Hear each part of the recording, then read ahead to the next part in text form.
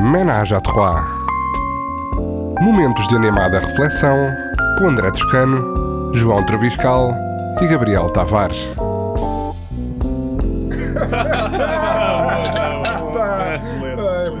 Bebe, caraças. Ora, boa noite! Olá! Mais um dois. Está uma introdução entusiástica demais também, mas bem-vindos ao quarto podcast do Acalma-te lá um bocadinho. Olha os choques Está João com a pisca toda, João já te disse, para não snifar coca antes de ir para aqui, ok? Eu tenho andado a tentar largar, mas é difícil. E depois ainda por cima. É assim, largá-lo em cima da mesa não dá jeito, especialmente em tempos de vidro onde tu podes fazer linhas facilmente.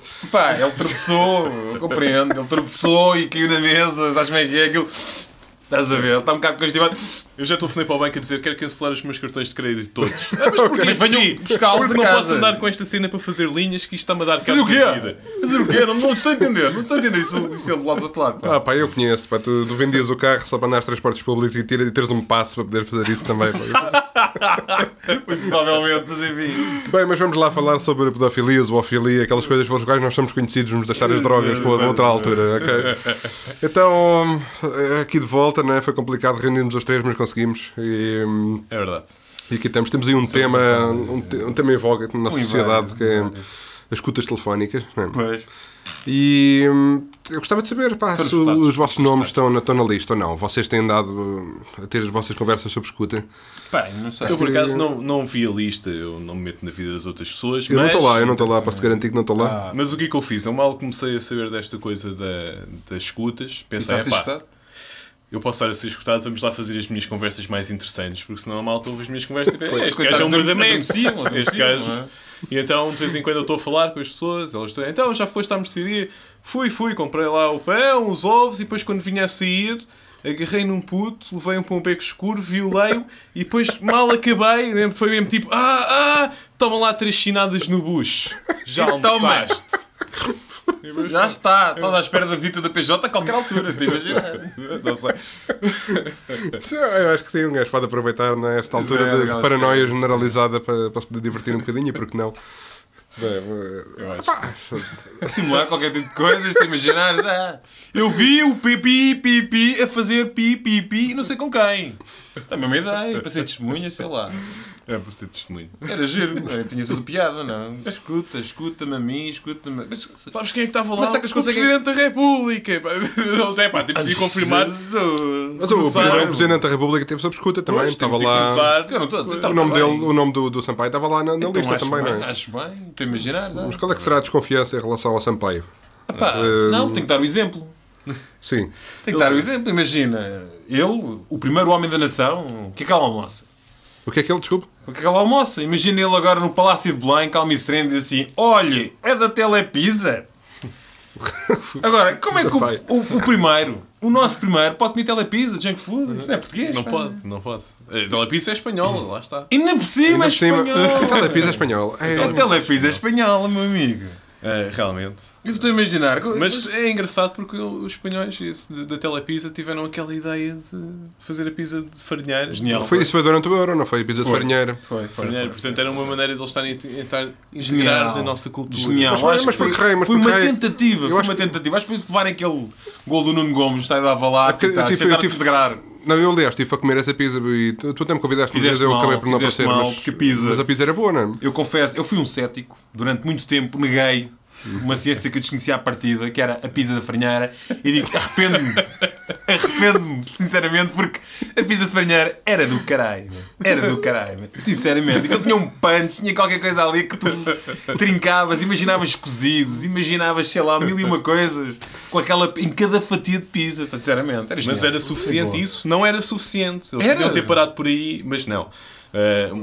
Outros espanhóis do Corte Inglês, esses géneros visionários. O Corte Inglês, peço perdão, já vi que a gente não consegue. Inglês. Tem de ser dito assim, porque não, então não era azar, é que era preciso falar espanhol agora. Isso era também. Vai ser o próximo. Isto pega-se. Vai ser o próximo. Mas pronto, em todo o caso, a malta do El Corte Inglês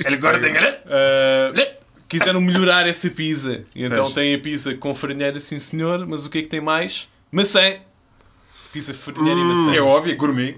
É. O nouvelle cuisine. Pois, a Telepisa, como é óbvio, é a versão popular. O Corte Inglês é a versão gourmet. No Belo Cozinho, qualquer coisa, há aqui uma elaboração. É uma elevação da pizza, estás a perceber? Eu acho que sim. E ao mesmo tempo... Isso é mais caro, uma 20 vezes o preço. É que, não, olha, por isso não sei. Mas ao mesmo tempo há aquela tentativa de tornar a comida mais saudável. Pois, farinhar e o pizza... Tem queijo, tem gordura, tem a farinheira, mas depois tem a maçãzinha. Para cortar. Mas eu estou a reparar que isto é uma nova... cortar é quase piada. Mas estão a reparar que isto é uma nova tendência. O McDonald's agora começou a meter maçãs na alimentação. Não vais mais longe, o McDonald's agora tem saladas, não é? Pois, tenho certeza que há milhares de vegetarianos a fazerem fila à porta do McDonald's para comer aquelas saladas, não é? Eu acho que, sinceramente, o McDonald's daqui a 1 ano ou 2 vai deixar de vender carne, é só salada. Salada e sopa. Não se esqueçam da sopa, que os miúdos chegam lá em fila e dizem: mãe, eu não quero o Happy Meal, eu quero a sopa. A sopa da McDonald's. A sopa que é boa. Aliás, porque a gente pensa em McDonald's e o Ronaldo. A gente pensa em McDonald's é logo como sinónimo de comida de qualidade, não é? Sopa, saladinha. E o belo, sei lá, qualquer coisa assim saudável, verde, agradável, não sei. Agora o Ronaldo, o que é que o McDonald's tem a ver com o Ronaldo? O Ronaldo... Não, disseste Ronaldo e no meio também. Era o McRonald. Era o McRonald, que era o brinquedo que vem na sopa. Eles vão comer a sopa e de repente sai a cabeça do... Aquele palhaço. É que aquele não é o Happy Meal, como é que eles vão meter o boneco? Estás a chamar palhaço ao Ronaldo? Ou... Não, o símbolo, a mascote. A mascote, é um palhaço, não é verdade? Então pensa lá, no Happy Meal o boneco vem lá dentro. Então na sopa onde é que vem o boneco? A sopa tem que estar o boneco dentro da sopa. Então de repente tem a sopa da pedra, como é que é? Opa, mas a pedra está lá. A pedra está lá, mas não está no teu prato. E o que se torna problemático se fores a comer um daqueles restaurantes de comida ao peso. Tipo, esta parte da sopa tu não comes. Que a pedra nunca sai. Eu acho que já tem uma pedra fixa, lavada. Tens aí um esquema, tens aí um bom esquema. Não, mas a pedra está presa à panela, se não sabem isso. É que ela nunca sai da panela.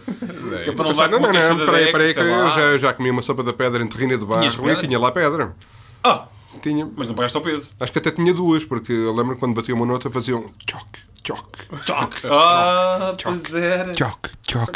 Eu lembro-me. Não estás a confundir isso com outra coisa qualquer. Eu acho que ele estava a delirar. Isso é delírio pós qualquer coisa, não? Assim, uma outra sopa com pedras lá dentro, acho que não. Acho que não estava a confundir com mais nada. Com pedra lá dentro. Só se for a menos conhecida sopa do Calhau da Calçada, que servem mais ali na zona de Setúbal, mas não conheço. Não fui para aí. Ok, então os anúncios na televisão, pá, o que é que se passa com eles? O que é que se passa com o mini preço e com o pingo doce que andam à batatada, literalmente à batatada? Acho que são os primórdios de uma guerra civil, do ponto de vista comercial. É que se compararem os nossos preços com os preços do mini preço, o preço é igual, é assim, é sábado. O que é que lhes deu, pá? Sinceramente, eu acho que há aqui uma guerra de uma fasquia de mercado e estou a achar uma piada momental. É quando começar assim o diretor-geral do grupo do Continente e o diretor-geral do grupo Mini Preço a discutirem na praça qual feira antes, imaginava que não sei se foram à feira e a cigana diz assim: vizinho, o meu preço é melhor que o teu! Não, aqui é mais barato! Não, aqui é mais barato! E nós estamos nisto, a publicidade em Portugal, imagina, chegas vindo, sabe-se lá de onde, século XX provavelmente, entras no século XXI, ligas na televisão portuguesa. Aqui é mais barato. Não, aqui é mais barato. Vejam, preços iguais. Mas, sinceramente, depois a resposta do mini preço, não se esqueçam. A criatividade é estrondosa. Eu estava a falar das feiras, eu estava a lembrar de uma coisa, não tem muito a ver com isto, só que há uns tempos fui uma feira. Também havia muitos ciganos lá a vender. Então houve uma coisa que eu achei uma piada. Eu estava lá a andar no corredor e estava um cigano sentado lá num banco com um megafone. Oh, lindo! Só que ele não estava assim com muito entusiasmo. Ele tinha tipo as meias e era tipo... mais barato. 2 pares 3 euros, 2 pares 3 euros, 2 pares 3 euros, 2 pares 3 euros, só aqui 2 pares 3 euros. Só que estava a falar assim mais ou menos este nível. Quando eu ia a passar em frente e aquilo não estava assim com muita gente, inexplicavelmente o homem começou a gritar com o megafone.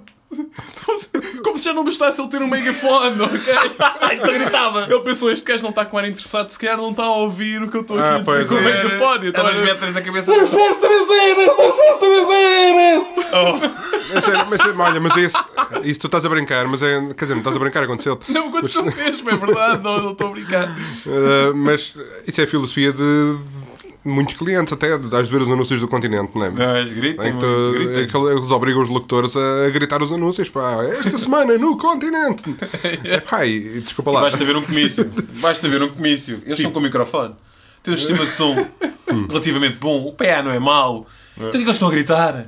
Pois é. O que é que eles gritam para o microfone? Gritar tem mais impacto. Mas olha lá, Gabriel, tu que és o nosso advogado residente, licenciado em Direito pela Universidade Clássica, preciso que se note. Mal dos meus pecados, isso não representa uma questão legal qualquer. Isto, o Pingo Doce a querer...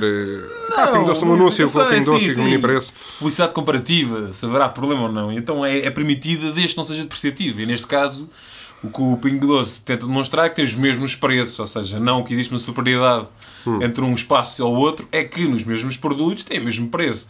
Se bem que depois levanta outras questões com as linhas brancas e com outros produtos que eu não sei muito bem ao caso. Eles dizem lá... Os preços iguais em lojas estão diferentes. Estão diferentes. Eles não dizem... Mas estão diferentes porquê? Estão em Portugal, o espaço físico é Portugal, vendem os produtos em português, acho eu ainda. Qual é a diferença? Bom, alguns já têm lá instruções em grego e assim. Pois. Então são mais evoluídos. Não, mas isso é outra história. Não estamos a falar... Isso também não são produtos de marca branca, né? São produtos estrangeiros. Não, mas eles não podem comprar os de marca branca porque são diferentes. É só produtos iguais. Mas eu acho que eles terem lojas diferentes. Depois o subentendido está esta excelente, tipo este autêntico paraíso de consumo, e depois há tipo a badalhoquice merdosa. Não, mas certeza que a pessoa que criou esse anúncio não foi ao Pingo Doce naqueles dizem que eles queimam os pastéis de nata. Eles queimam os pastéis de nata, que é uma coisa que é absolutamente absurda. Quem é que queima pastéis de nata? Nojento. Nojento. Isso é um atentado à cultura nacional. Estás a ver? É isso e sei lá. Publicidade com o hino nacional, não é? Será que isso... E a publicidade do anúncio da PT, mano. Porra, essa merda está-me a deixar doente. Expliquem-me, o que é que se passa neste país? A gente também pode usar o hino nacional à toa agora. Reprovável. Muito. Estás a fazer muito isso. Calma-te lá. Calma, tu biscal drogas. Eu não sei, desculpa lá o hino nacional do anúncio, agora que tocaram no assunto. Eu não sei, o que é que vocês pensam disso? Qual é que é a vossa opinião disso? Sinceramente, eu concordo que utilizem o hino porque simplesmente eu e os nossos pais pagámos a empresa, não é? Uma empresa privada que foi paga por nós, muito bem paga por nós, e depois, estranhamente, o Estado lembrou-se de largar nas mãos de alguns executivos e que nós pagámos a peso de ouro. Agora só não percebo, é porque é que no Natal, neste Natal, dava-me jeito. Umas açõezinhas. Quer dizer, tanto capital investido. Tanto capital investido e não sai nada de lá. Mas como é que é possível? Não sai nada. Todos dá-me um preço mais barato, os anúncios não da é? PT têm sido todos, assim, grandes produções. Tem, por acaso, tem. Bem grande aquilo. A atual, do novo pressário, que eu tive a oportunidade de chocar com ela à saída do trabalho. Encontrei, assim, o metro quase separado, os meios técnicos todos preparados, o cenário, as câmaras, tudo. E eu pensei, mas... isto vai ser algum filme. Depois qual é o meu espanto? Eu vejo uma publicidade na televisão em que a cena do metro aparece durante 3 segundos. Mas quanto é que isto custou? Horário público. Não, isto é privado, é verdade. Isto é privado. Eu pensei, figurantes, câmaras, isto... Sinceramente, mas nós estamos em crise. Eu acho que não estamos em crise. Acho que isso é tudo um mito. Acho que é um conceito que nos estão a tentar vender para fazer com que a gente se contenha mais. Isto é uma época de eleições, não se esqueçam disso. Agora estamos a falar de eleições, né? Eleições, esse período. Vocês têm alguma coisa a dizer sobre isso? Eleições? Mas estamos a eleger o quê? Há que falar sinceramente. A eleição do presidente, mas temos presidentes, temos figuras presidentes engraçados, não é? Temos o Cavaco Silva, temos o Mário Soares, o Manuel Alegre, portanto temos figuras inovadoras, não é? Eu acho que estão ao futuro da nossa nação. Estas figuras tinham meio empregos. Era num ringue. Tipo, vale tudo, mas como vale tudo. Ou seja, em vez de haver um debate, eles gladiavam-se entre si. Celebrity Deathmatch, estão a ver a coisa? Exato. Estás a ver? E depois imagina Manuel Alegre. Manuel Alegre e Mário Soares. Em vez de esgrimirem argumentos, que já vimos que eles não conseguem fazer isso, não os têm. Esgrimirem mesmo, lutar ali. Gladiarem-se. Arrastadeiras pelo ar. Não, é bengala. Sabotagem de andarilhos. Deve ser uma coisa engraçada. Serrar assim metade da perna só. E depois era giro. É quando tocasse o bong, aquele bong começa o combate, alguém acordava, porque alguém devia estar a dormir, como é óbvio. E tocava o gong e ele... É agora! Vai, Marizinho, vai-te a ele! Tira-lhe os olhos! Faz daquele golpe que eu te ensinei quando estávamos na resistência. Pela barba. Monta-o como se fosse uma tartaruga. Seria bastante caricato, mas era a situação de todos ali com... Mas era giro. Era giro. Mas e há outro candidato que é o Louçã. Sim, o Louçã. O Louçã está-se a tornar um sex symbol. O sex symbol, então porquê? Aquilo é loucura quando o Louçã sai à rua, as mulheres todas de volta dele. Louçã!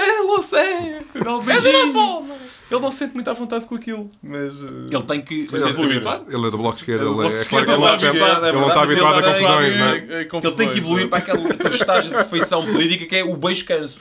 É verdade. Beijas tudo. Beijas tudo. Por acaso, olha, eu ainda gostava de saber qual é que é a lógica. É preciso ter cuidado com os criancinhos. A lógica da praça e do mercado e de ir beijar as peixeiras e os bacalhaus, essa coisa toda. Desculpa lá, mas as peixeiras, elas vão votar ao domingo. O voto delas é necessário. Eu pensei nisso, confesso. Houve um dia que não tinha nada a fazer. Eu pensei nisso. Eu pensei assim.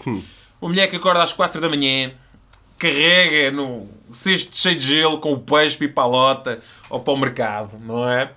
E depois chega lá, aparece lá um nabo qualquer, que diz assim: vota em mim, que vai ter o meu... que vou ajudar nas suas condições. Mas que condições? Ela trabalha assim há 20 anos. É tudo igual.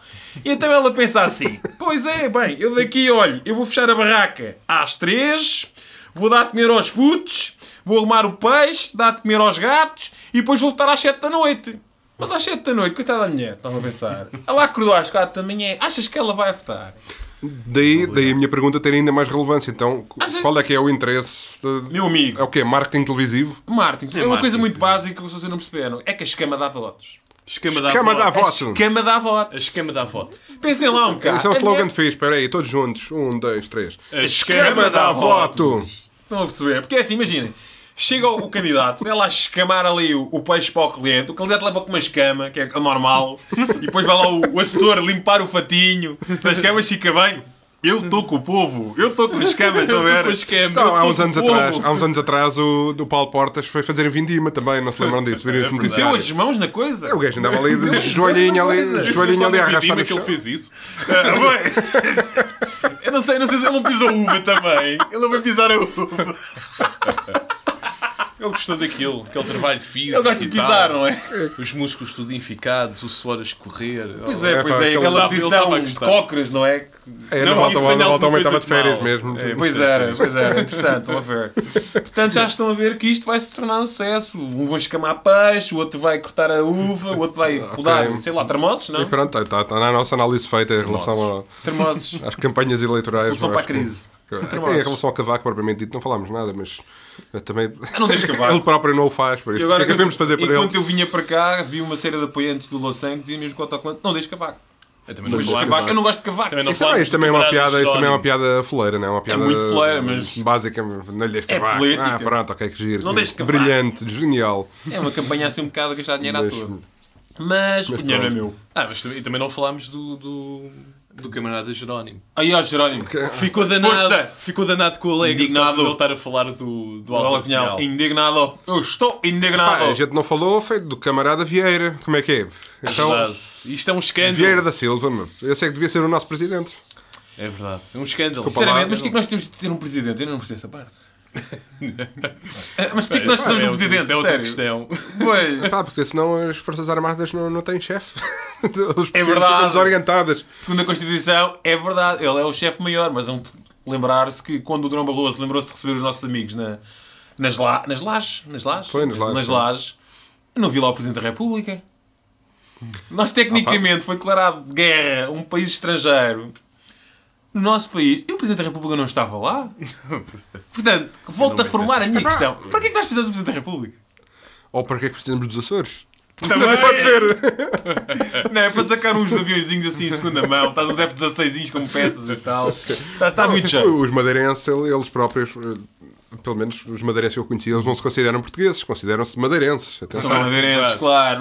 Nacionalidade madeirense. Claro, eles fazem o favor. Sério, mas muitos deles de anuir a nossa nacionalidade. Eles anuem a nossa nacionalidade. Porque, sinceramente, mas espera, que se nota aqui que eu não tenho nada contra os madeirenses, mas acho piada que muitos deles têm este tipo de falso, não digo patriotismo, mas falso ilhismo no caso deles. É que no dia em que deixasse de dinheiro para lá, os gajos vinham todos a nado para o continente. Mas pronto. isso é outra história. Dinamitavam as bases da ilha e a ilha ia ser acoplada a Portugal. Ia ser dinamitada. Por acaso, isso é uma questão, jangada de pedra. É uma questão engraçada. Será que a gente se conseguia separar de Espanha dinamitando toda a fronteira? Será que conseguimos fazer Portugal com que Portugal fosse uma ilha e que escorregasse ligeiramente para dentro do Atlântico? E já pensaste que... Olha as vantagens que isso ia trazer para o nosso turismo. De repente a nossa costa passava a ser todo o nosso perímetro, não é? Sim-nos uma ilha? Éramos uma ilha. Pá, a Inglaterra é uma ilha. Inglaterra, quer dizer, Grã-Bretanha. É uma ilha. Pois é, e funciona, não anda mais devagar por causa disso. Pois não. Quer dizer, mas depois há o problema de mentalidades. Já não podiam entrar para aí a torta e direito, não é? Espanhóis e escumalha, como... Pá, quem diz espanhóis, e espanhóis, por exemplo. Por exemplo? Todos os dias atravessam qual hostes invasoras das nossas fronteiras. Que é verdade. Não, tuas fronteiras. Mas já agora, voltando um bocadinho atrás, até que estávamos a falar dos candidatos, também não falámos do Garcia Pereira, que é aquele outro candidato. Crime. É assim, já não tem que falar de todos. Discriminação. Não, mas eu acho que devíamos falar. E havia aquele que depois não conseguiu concretizar a candidatura. Qual deles? Fez greve de fome. Qual deles? Até ser entrevistado. Vocês não viram isso? Não. Lá está, a importância que a comunicação social lhe deu. Ele estava revoltado porque não tinha direito a tempo de antena, as pessoas não vinham perguntar quais é que eram as ideias que ele tinha para a presidência. E queria ser entrevistado como os outros pré-candidatos, porque ainda nem tinham entregues as assinaturas no tribunal. E então ele disse, enquanto não for entrevistado, vou fazer greve de fome. Deve ter morrido entretanto. Porque eu não ouvi isso. Eu também não vi. Porque eles deram isso assim como aquelas notícias no fim. Não morreu, mas lá que perdeu muito peso. Se calhar, quando eles deram a notícia disso, era tipo aquelas curiosidades, tipo, o gatinho ficou preso na árvore depois, e velhota está consolada. Descobriu-se que tinha 3 testículos. Assim, foi uma coisa desse género, só que fantástico. Tipo, pré-candidato maluco faz greve de fome até ser entrevistado e depois nunca mais ligaram. Disseram maluco ou já estás a... já está... Não disseram, mas era tipo a abordagem que eles... A caracterização que eles fizeram implicitamente foi essa. Tipo, este gajo estava aqui. Mas espera aí, eu acho que há uma notícia... Espera, só um bocadinho. Eu estava a falar do Garcia Pereira. Garcia Pereira tem uma coisa boa, tem uma coisa inteligente, que é ele usa aqueles anoracos vermelhos à Bibi. Eu acho que aquilo é tentar ganhar os votos dos pedófilos. Ninguém liga nenhum aos pedófilos, ninguém faz campanha para os pedófilos. Eu digo. Eu acho que ele está a tentar ganhar o tamanho da lista dos telefones foram postos sob escuta, não é? Relacionados com o caso Casa Pia, não é? Eu acho que o voto dos pedófilos não é de denegrir. Pois não, aquilo tu achas que o Garcia Pereira há cá aí uma relação... Eu acho que ele está a tentar subtilmente, vestindo de anorak e tal, captar. Também, já agora também estás consciente que ele é advogado e que alguém conhecido dele lhe pode mostrar isto. Não, mas pronto. Liberdade de expressão. Ele seria o primeiro a defender a liberdade de expressão num podcast como este. Eu acho que sim, também. A notícia mais importante que ainda não mencionámos, foi o dono do Passarel ter sido detido pela PJ. O rei do sexo. Está mal. Se o rei está preso... O rei do sexo não é bem assim, porque o rei do sexo... Lá na terra dele é ele. O rei do sexo sou eu. Amigo, isso é em casa. Pelo menos no meu quarto. Isso fala por ti e elas falam por ti. Agora, meu amigo, não é por nada, mas o homem, o supra-sumo, esse grande construtor da felicidade de muitos lares em Portugal. Muitos lares e de muitos chefes de família, inclusivamente. Ou se calhar maioritariamente. Estão a perceber. E agora eu acho que vai ser uma crise. Mas já agora qual é que foi o problema propriamente dito? O homem foi detido por quê? São pessoas, ou seja, trouxe trabalhadores ilegais, imigrantes ilegais, a saber aquela história, exploração, não há exploração, isso agora também não podemos estar a afirmar. Gabriel, nesse caso, também, acho que tu também tens que ser detido, porque aquela ucraniana tu tens a limpar-te a casa às terças e quintas de manhã. Mas ela tem uma função perfeitamente diferente, não é? Não de acordo exclusivo meu. Não de acordo com aquilo que tu me contaste no outro dia. Mas não interessa. É um uso passar à frente. E não é de caráter comercial. A nossa relação não é de caráter comercial. Logo, é diferente. Então está certo. Claro, óbvio. Isso foi engraçado porque quando eu vi a notícia foi à hora do almoço. Então foi giro. Porque eu estava assim a almoçar muito tranquilamente com a família e de repente o rei do sexo foi preso pela mega operação da Polícia Judiciária em simultâneo em várias cidades do país. Uma das pessoas detidas foi o dono da passarela e tal. E então, como ele era o dono da passarela, a peça toda foi com imagens de lá de dentro. Então era só rabos firmes e seios espetados à 1h30 da tarde. Excelente! Mas olha, eu gosto dessa faceta didática da televisão. Também eu acho que se é bonito é para se ver. Desculpa lá, tu preferes ver isso ou preferes ver o Soares e o Alegre a beijarem peixeiras numa praça? Foi um bom intervalo disso. Eu acho que isso foi um excelente aperitivo ou digestivo. Sinceramente, que agora que não bebo vinho, acho que ajudaria-me bastante à digestão dessas imagens. Isso seria bastante sugestivo. Acho que é interessante, muito interessante a ideia. Mas continuando. Temos temas. Temos muitos temas. Estamos a escamotear aí umas coisas. Temas é o que não falta, mas... Não sei se temos tempo. O que é que aconteceu temos tempo. Espera lá. O que é que foi isso? Isso o que é? Por acaso essa de não sei se temos tempo é uma imagem que eu tenho muito presente da televisão portuguesa, em qualquer entrevista, qualquer talk show, assim volta não vez o gajo agarrado ao auricular, não é? Não sei se temos tempo. Acho que parece bem. É uma muleta. Muito rapidamente temos de finalizar. Em termos de produção televisiva, é uma muleta a qual eles recorrem muitas vezes, não é? De agarrarem-se ao auricular e de não sei se temos tempo. Não, mas é engraçado. Quase a terminar. Quando aconteceu isso, um debate sobre o 25 de Abril, em que o Ramalhante simplesmente fica sem som da regia, ou seja, ele não consegue ouvir para dizer cale-se. Então ele fala, e eles a tentar, sinceramente, Senhor General, temos que desligar. E ele fala, Senhor General, temos que desligar. Ele não ouve o som. Ele não ouve o som do retorno. E então ele está em Castelo Branco, ou está, não seja lá onde está, e... Vivou a desesperada. Senhor General, temos que ir para intervalo. Era um direto, mano. Direto, claro. Okay. O pessoal em casa a partir o coco. Senhor General, e o não sei das quantas, e o hotel, e porque... E ele divagava sobre a história. E momentos históricos. Ele não estranhou que o tivessem a deixar falar tanto tempo. Não, ele não estranhou. Eu acho que ele continuou a falar durante a publicidade. Eu acho que foi uma publicidade com ele a falar. E ele falava, tipo a pilha do Duracell. Fala. É que se eu um dia, por obra de algum acaso, for entrevistado na televisão e me deixarem falar mais de 10 segundos, acho que a primeira coisa que eu vou desconfiar é que também não está a chegar a mim alguma mensagem. Pois, certeza. Alguma coisa está a falhar. Mas pronto. Então, olha, pessoal, este foi porreiro, foi animado hoje. E foi o quarto podcast disso que disse. Nada. Foi o quarto podcast disso que disse. Estivemos aqui com Gabriel Tavares. João Troviscal. André Toscano. Isto hoje foi diferente, não estava por aí. Não. Ménage à Trois. Momentos de animada reflexão com André Toscano, João Troviscal e Gabriel Tavares.